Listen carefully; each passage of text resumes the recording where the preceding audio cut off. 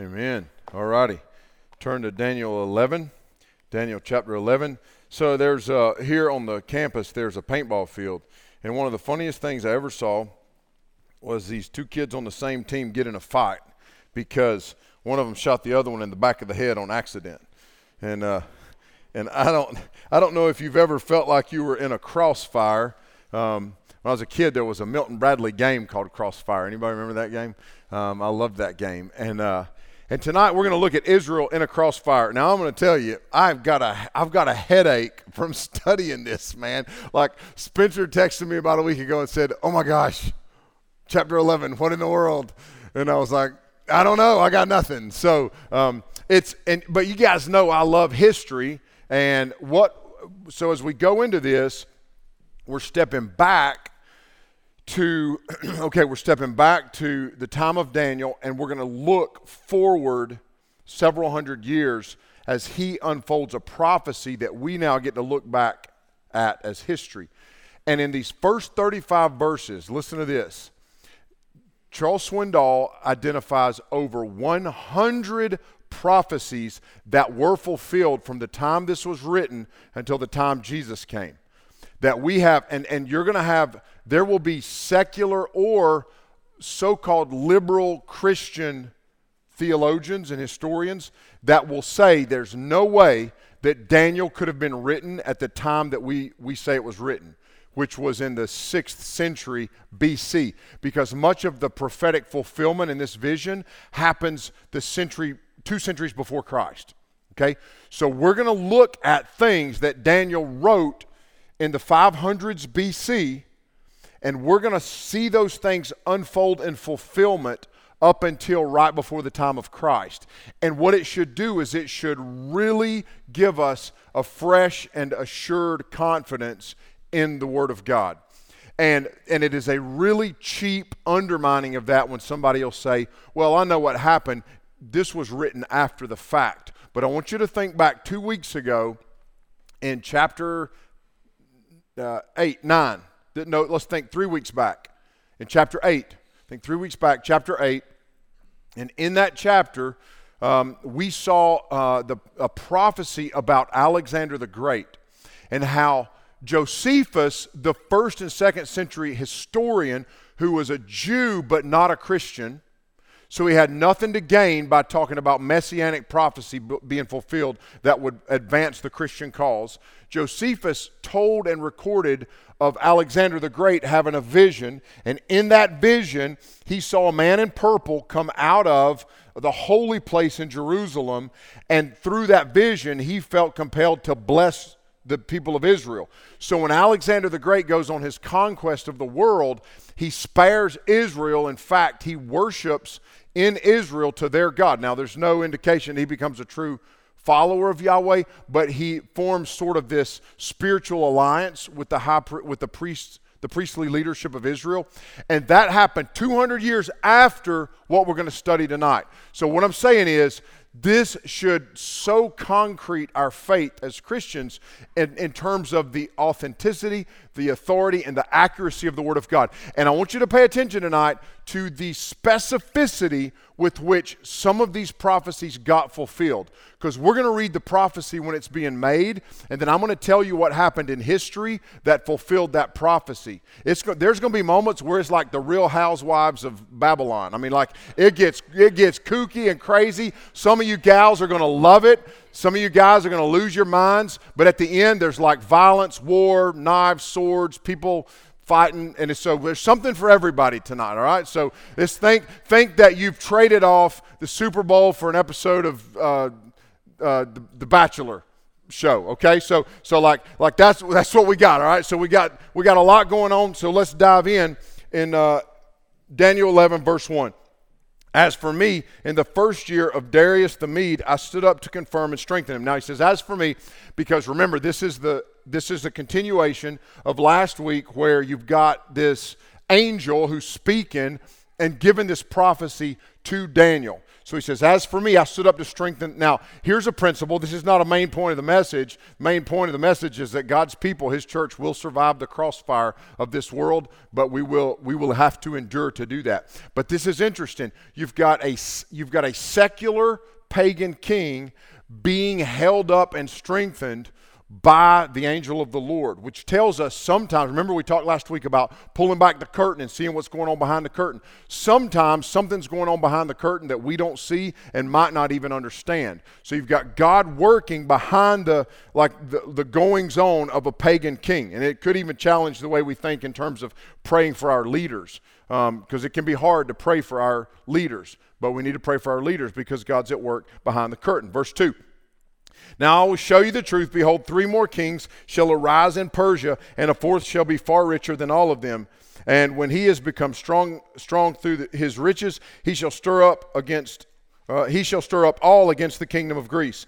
Then a mighty king shall arise, who shall rule with great dominion and do as he will. So verse 2, he's given us a succession of Persian kings. Now Daniel is writing this under the leadership of a Persian king, the first Persian king. And then he says to Daniel, there's going to be a succession of these Persian kings that are going to go over the next, few decades. And then there's going to be, at the end of that succession of Persian kings, there's going to be a king who really expands the Persian influence, and he's going to be very wealthy. And a lot of theologians think that is the man that Queen Esther married. So we progress a few decades, several kings come and go in this succession. This Persian king comes into power who sort of expands the influence, but he's known for suffering a great defeat a great defeat at the hands of the Greek army. So this begins the downfall of Persia. So then in verse 3, we see the rise of Alexander the Great, who we also saw in chapters 2 and 8. Okay, so Alexander the Great is going to come to power. So you've got Persian Empire. Now, under the Persian Empire, keep in mind, Babylon had come into power and they took the Jews as exiles, and this is what Daniel experienced: castration, mutilation, and slavery. People murdered, people re-educated at the Babylonian University. People put into forced labor. But then under the Persian rule, they rule with what one theologian calls a soft touch. So they allow the Israelites to go back to their homeland. They go to their homeland, they rebuild Jerusalem, and they rebuild the temple. Okay, so the Jews get to go back, and what that means is they get to start worshiping their God under Persian rule. Alexander comes into power and he overthrows the Persians, and this is what we're reading about in verse 3. And we know that Alexander the Great came into power when he was in his early 20s, and it was, literally a blistering pace with which he conquered the world. And he literally conquered the world and expanded the territory of his empire. Now, in that process, he extended further grace to the nation of Israel. So you've got this empire all the way around Israel, and Israel has the grace of Alexander extended to them, which means they get to continue to worship in their temple their God. They are a monotheistic culture, so they don't have to worship the Greek gods. They don't have to worship pagan gods. They get to keep worshiping their God. So he's such an effective conqueror that it said that after this, I thought this was interesting, that after he had conquered Persia, he sat down with his face in his hands and wept, because there was nothing else to conquer, which tells us Alexander Great had reached to literally the ends of the earth with his influence and established a kingdom. Verse 4, as soon as he is risen, his kingdom shall be broken and divided toward the four winds of heaven, but not to his posterity, nor according to the authority with which he ruled. For his kingdom shall be plucked up and go to others besides these. So what he's talking about there is that Alexander would die. Most people think he was poisoned. Some people think he died from some sort of a sepsis or something like that. But he dies when he's in his early 30s, and he has no heir for his kingship to be passed down to. So his kingdom, the Greek Empire, is split into 4 smaller empires and goes to his 4 most powerful generals, okay? And so that's verse 4 fulfilled. Now, as you're listening to this, don't get bored listening to history. This was prophecy, not history. So the angel is telling Daniel, he doesn't name him, but he says there's going to be a ruler and this is what's going to happen. And then, y'all, this happened, okay? 200 years later, this happened, literally with specificity. Verse 5. Then the king of the south, now this is where it gets Real Housewives of Babylon right here. Okay, so let's look verse 5 through 9. Then the king of the south shall be strong, but one of his princes shall be stronger than he, and shall rule, and his authority shall be a great authority. After some years they shall make an alliance, and the daughter of the king of the south shall come to the king of the north to make an agreement. But she shall not retain the strength of her arm, and he and his arm shall not endure, but she shall be given up, and her attendants, he who fathered her, and he who supported her in those times. And from a branch from her roots, one shall arise in his place. He shall come against the army and enter the fortress of the king of the north, and he shall deal with them and shall prevail. He shall also carry off to Egypt their gods with their metal images and their precious vessels of silver and gold. And for some years he shall refrain from attacking the king of the north. Then the latter shall come into the realm of the king of the south, but shall return to his own land. All right, so what happened was the king of the north, so there's 4 kingdoms, and we're going to focus in on the one that's above Israel, and the one that's below it.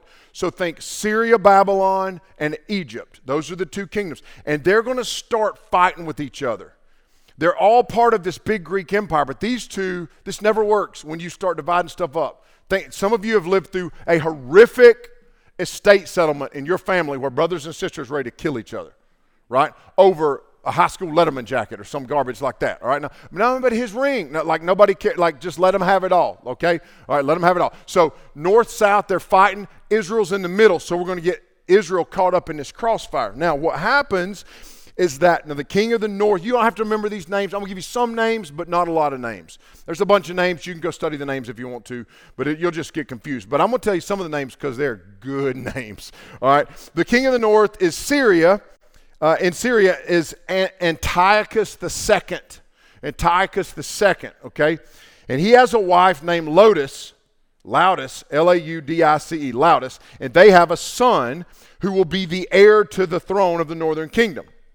So you got Antiochus II up north, and then in the south you got a king called Ptolemy II, and he rules in Egypt, and he got a daughter named Bernice, because they from the south, okay? That's in the south, all right. Everybody good? We good? North, south. You got Laodice up north and Bernice in the south, okay? So this king Ptolemy II decides to have his daughter Bernice marry Antiochus in the north. This was common to form an alliance. So they're going to take their 2 kingdoms under the spread of the Greek empire, and they're going to join them together, okay? But in order to do this king in the north, Antiochus, he has to divorce his wife and then he has to disown or disavow their son that they have together, because that son is to be the next king. So he does that, and he marries Bernice, and they have a kid, okay? But don't mess with Laodice. Hell hath no fury, like a woman scorned. I don't know who said it, but it's real, okay? Laodice kills Antiochus and Bernice and their boy, okay? Kills them. All right, so Laodice then is like, now there we go. My boy's going to be king. So at the same time this happens, Bernice's daddy dies. So this alliance, all this like alliance that's being formed, all the key players are dead in just a matter of like a short period of time, okay? So now new rulers emerge. Bernice's brother takes over down here, and he's like, y'all killed my sister and my nephew, we're coming for you. And they go right back to war, okay? Now, if you read what we just read, verses 5 through 9, you can play this out. What I had to do is I had to take a journal and write it out. Okay, here's Antiochus, here's Ptolemy, both number 2, Antiochus 2, Ptolemy 2, and here's Bernice, and I had to write it out, and you can make this make sense, and it's crazy to think that Daniel's writing this over 200 years before it happens. And how specific it is. It should invigorate your faith as a Christian. Okay, so they start fighting, and then this guy, Ptolemy III, he goes and attacks Egypt because he's mad about his sister and that whole deal. And when he does, he carries all of their sacred idols back to his homeland. Now this was think of a really intense rivalry between two high schools. And these kids over here go and they steal this mascot statue off the front lawn of this one, and take it over. And they like, this was like, we're going to take all of your idols, your gods, like we're going to take control of the spiritual realm and bring it back to our homeland. So that's what happens. Verse 10. His sons shall wage war and assemble a multitude of great forces, which shall keep coming and overflow and pass through, and again shall carry the war as far as his fortress. Then the king of the south, moved with rage, shall come out and fight against the king of the north, and he shall raise a great multitude, but it shall be given into his hand. And when the multitude is taken away, his heart shall be exalted, and he shall cast down tens of thousands, but he shall not prevail. For the king of the north shall again raise a multitude greater than the first, and after some years he shall come on with a great army and abundant supply. In those times many shall rise against the king of the south, and the violent among your own people shall lift themselves up in order to fulfill the vision, but they shall fail. Then the king of the north shall come and throw up siege works and take a well-fortified city, and the forces of the south shall not stand, or even his best troops, for there shall be no strength to stand. But he who comes against him shall do as he wills, and none shall stand before him, and he shall stand in the glorious land with destruction in his hand. This is why I argued with Jim Ferchetti for 5 years about we don't want to preach Daniel. I don't know what we're going to do with chapter 11. Okay, so let's walk through this. So the next king in Syria is another Antiochus. We'll just drop the numbers and the nicknames. It's another successive Antiochus. And he goes up to Egypt. Now, so they're just bantering back and forth, okay? So he goes up to Egypt to get his stuff back, but he gets whipped and he gets sent home, which I don't know why at this point the Syrians didn't just crush him and do away with him, but they let him go home. He goes home, builds his army stronger, gets enough strength, goes hot. I thought it was a bee.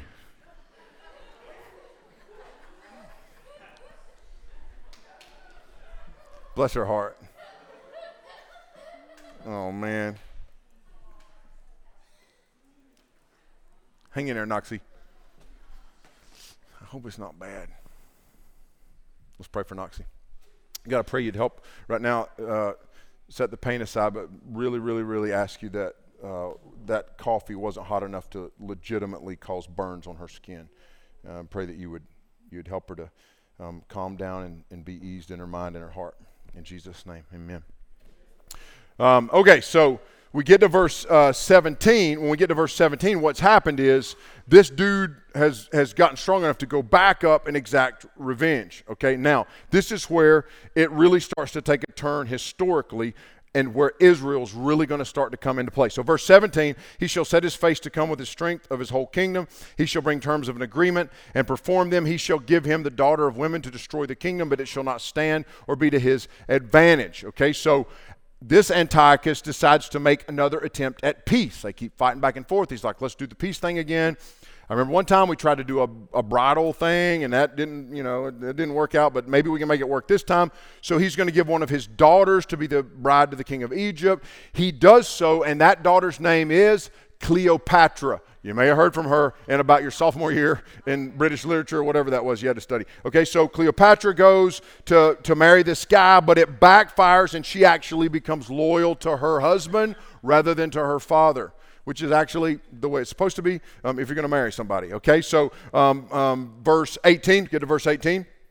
Afterward he shall turn his face to the coastlands and shall capture many of them. But a commander shall put an end to his insolence. Indeed, he shall turn his insolence back on him. Then he shall turn his back toward the fortress of his own land. But he shall stumble and fall and shall not be found. Okay, this is fascinating. So he goes back. Rome is on the rise. Okay, so the Roman Empire is starting to rise. All right, and as the Greek Empire continues to fragment, the Roman Empire continues to gain strength. Antiochus the Great begins to conquer new lands along the coastland and actually begins to conquer various island nations. The Romans step in and say, no more conquest. You take what you got, you rule there, don't cross like they draw a line in the sand, don't cross the line, okay? Don't come up here. He refuses and makes the mistake of picking a fight with Rome. That's what we read in verses 18 and 19. So he picks a fight with Rome. Rome whips him multiple times. Then they take his son as a prisoner of war. This is the next Antiochus, who will become a name that you're familiar with, and we'll get to that in a minute. So they take his son as a prisoner of war, and they demand a huge ransom. The problem is he's so broke from all of his war campaigns and from trying to fight Rome, and that's why he was trying to expand that territory. They've cut off that tribute, those tribute states and cities, and so he has to go try to raise the money to buy his son back. And so what he does is he goes and he robs the temple of Jupiter. Apparently, people that worship Jupiter, you don't mess with them, okay? Because what they do is, and keep in mind, ancient temples were wealthy places. But the people, so he goes and he's like, I'll take all this. I can go in and I can rob the temple, but the people there flip out, they kill him, and no one knows what happens to his body. It's like Irish mafia burying somebody in the west end of the New York Giants stadium in the concrete, like it's one of those deals, okay? Or they take one of those deep dive swims with concrete boots, okay? So we don't know he's just gone. Dude's just gone, okay? Disappears. Verse 20. Then there shall arise in his place one who shall send an exactor of tribute for the glory of the kingdom, but within a few days he shall be broken, neither in anger nor in battle. So Antiochus IV is a prisoner in Rome. So there's another son that then takes over. So you got the son that's in Rome in jail. So this other son's like, well, Dad's gone. I'll take over. How are we going to get this money? Because we're still in debt to Rome. I know what I'll do. We'll do a tax collection. So he appoints a tax collector, a very influential man. The tax collector has him poisoned, which, look at verse 20. Within a few days, this man is poisoned. He will be broken neither in anger nor in battle. His dad died at the hands of an angry mob.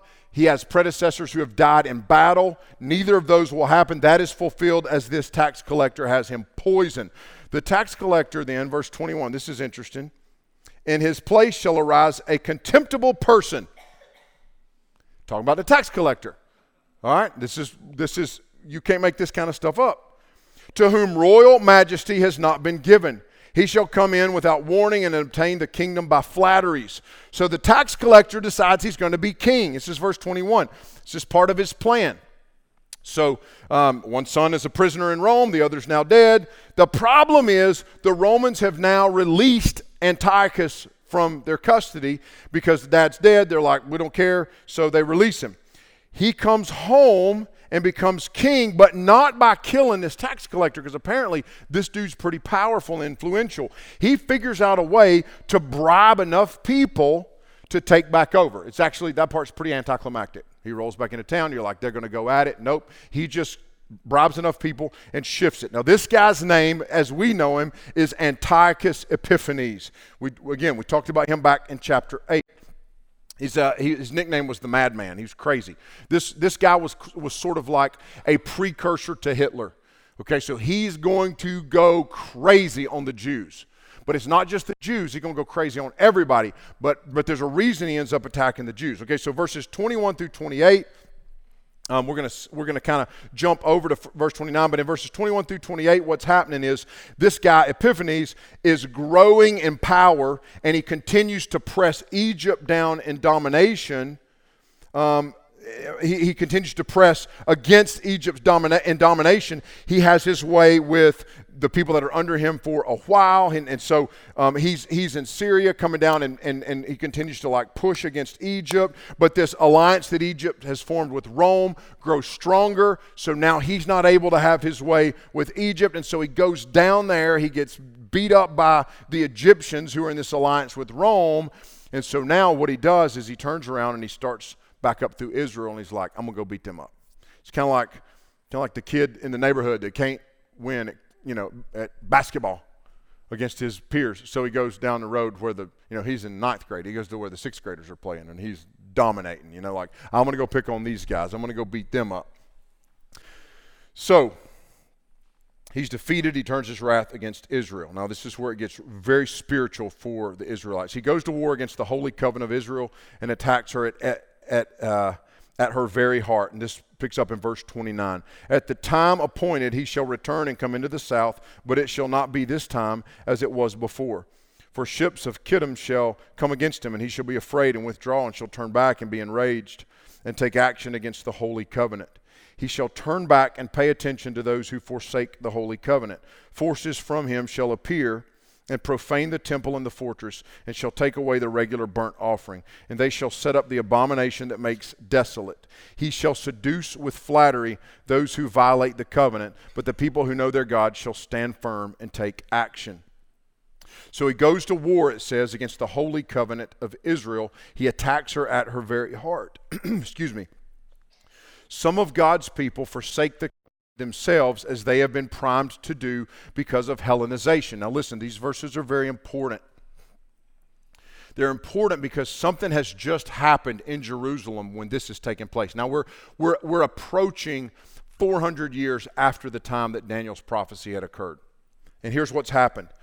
There's a high priest in Jerusalem who has experienced relative autonomy within their worship system over these few centuries. And there's a high priest named Jason who usurps the authority of his brother, who is the Orthodox Jewish high priest, and he has him removed. And what he's doing is he's leading Israel towards Greek culture. This is called Hellenization. If you're ever reading through like your ESV study Bible, or you're looking and you see the word Hellenized or the Hellenistic Jews, this is Jews who have been more influenced by Greek culture than they have been by orthodoxy to the Jewish faith. So there's a lot of parallel for us, some application there for being in love with the world and rejecting the orthodox or historical principles of the faith. So what he does, this guy Jason, he establishes himself as high priest. He has his brother moved. He begins to lead the Jewish capital in a secular direction. He tries to turn Jerusalem into an urban city that mimics the major Greek cities. He establishes, listen to this, the high priest. Go back to Leviticus, do your homework, and read, if you want to, what the requirements for the high priest were. This guy takes the high priest position and its influence and then sort of links arms with so many of the people that have fallen in love with Greek culture and what it offers them. And he begins to lead them in this new direction where he establishes community centers and schools in the city that remove the teaching of Hebrew Jewish culture and law and replace it with Greek culture and philosophy. So now the high priest of Israel is now teaching and preaching. This is where, if you talk to faithful Catholics, this is what they're dealing with right now. They're frustrated because there is a pope who is trying to shift the Catholic Church into a secular direction. You'll see this in the United Methodist Church right now, where there's a complete fragmentation, and we're going to see a divide because you've got the massive amount of the majority of leadership saying we're going to go in a secular direction. And it's this New Testament will address this a lot, this idea of being in love with the world for what the world offers us. So this guy, Jason, he's taking them in that direction. In fact, Jason sends Jewish athletes to a small mini version of the Olympic Games. And in the process, he makes sacrifices to Greek gods in honor of Jewish athletes. He went so far as to let non-Jews set up their own idols of worship in the Jewish temple. He was embracing everything secular and replacing everything sacred. And in the background, Antiochus Epiphanes was funding the work.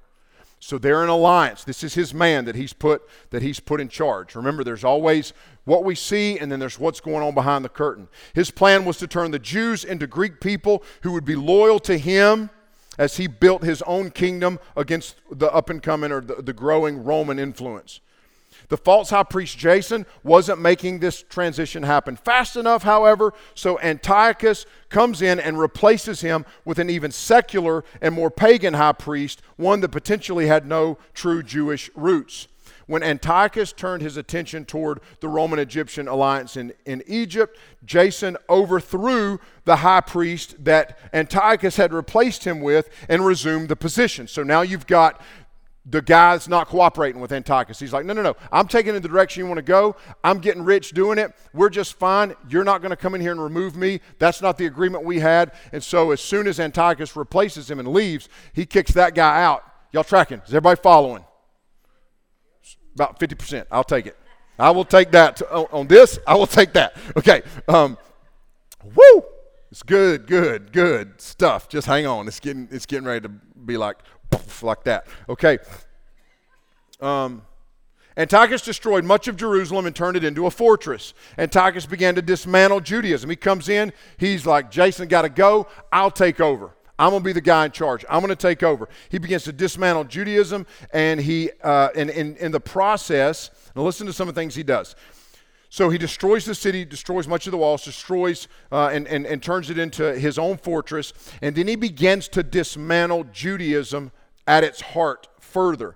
He forbade circumcision, this was a very distinct, like a sacred distinction for the Jewish people. He forbade Sabbath worship and festivals, and the people were in such a bad situation because they had embraced the earlier reforms. So it's like nobody has a leg to stand on, so they're just going with it. He converted the temple into Jerusalem into a temple to Zeus, and in the process sacrificed a pig in offering to Zeus on the blood of the altar that was reserved for the Old Testament sacrifices that God had put in place as a foreshadowing of what Jesus would be. He kills 80,000 Jews and enslaves 40,000 more, selling them into slavery to other lands. Many of the Jews embraced the new religious change because they had already abandoned their true faith. They had no background or backbone to stand firm. But this is also where many devout Jews determined they would allow no more, and they would fight even to the death before they would give in to this madman. Verse 33, and the wise among the people shall make many understand. Though for some days they shall stumble by sword and flame, by captivity and plunder. When they stumble, they shall receive a little help, and many shall join themselves to them with flattery. And some of the wise shall stumble, so that they may be refined, purified, and made white until the time of the end, for it still awaits the appointed time. Red Oak, any time persecution comes to the church, it is for refining and purification. And it always comes out that way. When persecution comes, the church is refined. The true church, and in this context, the true Israel of that day, those who were anticipating the coming of Messiah and who would hold to the faithful and sacred tenets of Judaism. One of those men being a priest named Mattathias. And what happens is Antiochus' reforms spread out of Jerusalem into more rural areas. In one of these small towns, a representative of Antiochus demands an unlawful sacrifice similar to the one he had made in the temple. He goes out into this rural town, goes into this small community. Now they're going to start to take over the small towns and villages. So he sends his generals and leaders and people to go out and to do the same thing that he was doing in Jerusalem. We're going to take over this country ideologically. And if we can do it ideologically, we don't have to raise our swords. They'll kill a few, they'll butcher a few, they'll bring fear into the hearts of the people, then they'll change the hearts of the people and the minds of the people by bringing them into their way of thinking. But there's this guy, he's a rural country priest in a town out in the middle of the boondocks, and his name's Mattathias. And this guy from Antiochus comes in there and he says, here's what we're going to do, we're going to make a sacrifice in your temple to our God. And Mattathias says, no, you won't. It stops here. We have sat faithfully, quietly by resting on the promises of God for centuries. We're awaiting the coming Messiah and a future kingdom, but we will stand for this no more. And this guy steps up and says, I'll do it. And he's a fake priest. He's a Jew, but he's Hellenized. He's in love with the world. And he says, I'll do it. And Mattathias kills him. And when he kills him, he turns and he kills this general. And he knows a civil war is about to unload. Why civil war? Because half of the country has Hellenized. The problem is we don't have a unified Israel at this point. And so war breaks out, and Mattathias and his 5 sons join him in a revolt against the Hellenistic Jews first. So the first line of fighting is to take back their country. That's the first line of fighting. Mattathias died, and his son Judah took over. His nickname is the Hammer. It's a good name. It's a good nickname. The Hammer says, let's go, let's roll. And so Israel fights. True Israel gains her freedom, reinstates worship. And listen, y'all, in the middle of Assyrian, Babylonian, Persian, Greek, Roman rule that led to Byzantine rule, Ottoman rule, in the middle of what would become about 2,600 years of conquest by other people. There's a 100-year window where they ruled autonomously and worshiped Yahweh because of the faithfulness of one family that said, enough, enough. And God will always raise up someone to advance his cause and to shine light into the darkness. So what do we do with this? Well, in terms of application, we're going to stop here because verses 36 on roll into chapter 12. It's all the same vision, but it begins to get more into those things which, you remember Spencer in one message in chapter 8 talking about some of it is fulfilled and some of it is future. You'll see this tension where some of it's being fulfilled now, in like some of it Antiochus Epiphanes continues to fulfill, but some of it's looking towards the future. But I want to in conclusion challenge you with a couple thoughts from verses 32 and 39. Remember this, that God's people are always in the crossfires of the world, but God is always faithful to his plans and purposes. Look at verse 32. It says this: he shall, talking about Antiochus, seduce with flattery those who violate the covenant, but the people who know their God shall stand firm and take action.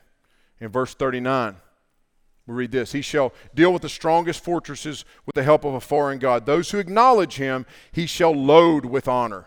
He shall make them rulers over many and shall divide the land for a price. Don't be seduced by this world, and also don't be one who lives in fear. The spirit of Babylon and the spirit of Antichrist are continuing through Antiochus. He wants to make it more profitable to reject God's ways and embrace the way of the world. In other words, he wants to make it more profitable to be ungodly than to be faithful to the Lord. There are those in our church, not Red Oak, but in our church, Big C Church right now, who will make it more enticing to follow the ways of the world. To see that it's more profitable to be ungodly. And y'all, it is more profitable to be ungodly in the here and the now, depending on what you consider profit. We will see again and again, as we have in Daniel, what we've seen, that there's always two realms, the seen and the unseen. There's a spiritual battle that is constant, and as God's people, we must remain faithful, but we remain faithful by trusting in God's plans and purposes. I'm going to close with an illustration about the sovereignty of God, because we try to explain the sovereignty of God, and I used to always think of it, I've not heard any new illustrations, but how is it that God is sovereign and he understands all of history and he's governing and ruling even when bad things are happening? And it's like, I used to think of the parade, like you can see the beginning and the end and everything that's going on, but if you're in the parade, you just see what's right there. But I've heard multiple preachers use this illustration. They say it's like a ship. God's sovereignty works like this. Imagine there's a ship and it's going from point A to point B. It leaves one port, it's going to another port. And on that ship, there is a lot of freedom. People can do a lot of things. They can participate in a lot of things, but they cannot control or change the ultimate destination of the ship. That's how God's working in history. Bad things are going to happen, good things are going to happen. Good people are going to die. It's going to seem like bad people are going to profit. But the faithfulness that we are called to is faithfulness to a God who is sovereign throughout all of these ages, right up until the freedom that came through the Maccabean revolt. God's faithful, we're looking forward to and anticipating the justice and righteousness that would come through the Messiah and his conquest. He conquered sin and death and the grave, and we can look back now and know how it all turned out. But we, like the people of Daniel, the people who read Daniel's visions, the prophecies that they read, are also looking forward to a future return and reign of Christ and a future kingdom that will outlast and outlive the kingdoms of this earth. This should give us hope and peace and joy and confidence. Because of this, we should put our trust in Christ. Just trust him. He got the ship. He's steering it in the end. We trust him. God's in control. The world's a little bit funky right now. A little bit wonky. There's that one verse in the New Testament that says people will be, like celebrating the evil and wickedness that others do at the end of Romans 1. We're seeing that. It's not just I want to do what I want to do. It's I want to celebrate what you want to do so long as it's pushing as hard as it can possibly push against what the Scripture teaches. And God's going to always raise up a generation of people that are going to shine light in the darkness. And for this generation, let's do our part. My boy, Mattathias, he might not ought to stab that dude. I don't know. I ain't going there. But I'm saying in the end, he stand before the Lord and say, "Whoa, that was a whoops, but I just trying to do what was right," you know? Well, we have the Holy Spirit living in us. We know what's right. We have the completed Word of God. We have an empty tomb and the Spirit of God living in us. Red Oak, let's be faithful in our generation. Let's just be faithful. We can't be faithful to our grandparents' generation. There was some slavery and some slave trading and some racism, and there was some bad things that happened in history. Let's be faithful in our generation so that people look back at us and go, I know one thing, there was a generation of the Church of Jesus Christ that brought revival in the darkest moral season in history. Let's be part of that. Let's do something with our lives that our great-grandkids don't have to apologize for or get in a social justice war over. Let's be faithful. Let's live lives that, yeah, we're going to mess up. We're all going to make mistakes, but let's live lives where we don't have to apologize for abandoning the gospel and for being faithful to what the Word of God teaches. And let's do it knowing what them boys knew, which was Jesus is coming, because he is coming. And we know he's coming back. I don't know when it's going to happen. People love to get into eschatology. A lot of people love it. A lot of people steer away from it, but it's necessary. It's here for a reason, to bring to life in vivid imagery sometimes, as we've seen over the last few weeks, things that engage our imaginations. But I'm telling you, what we saw tonight is history fulfilled, which means history is going to be fulfilled, because the Bible is not about what God is going to do. It's about what God is always doing, which is advancing his plans and purposes in spite of the world and the spirit of Babylon and the spirit of Antichrist.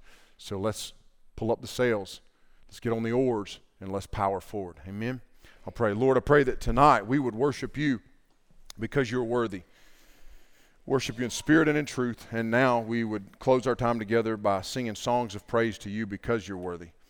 I thank you that you are the King over history. You're King of kings, Lord of lords, and you rule and reign over a kingdom that will have no end. And God, we are on a mission, but it is a mission of the proclamation of the gospel of Jesus Christ. And I pray that we would be faithful in the way that we live our lives, to live in a manner that is consistent with the gospel, that we would walk in a manner worthy of the gospel.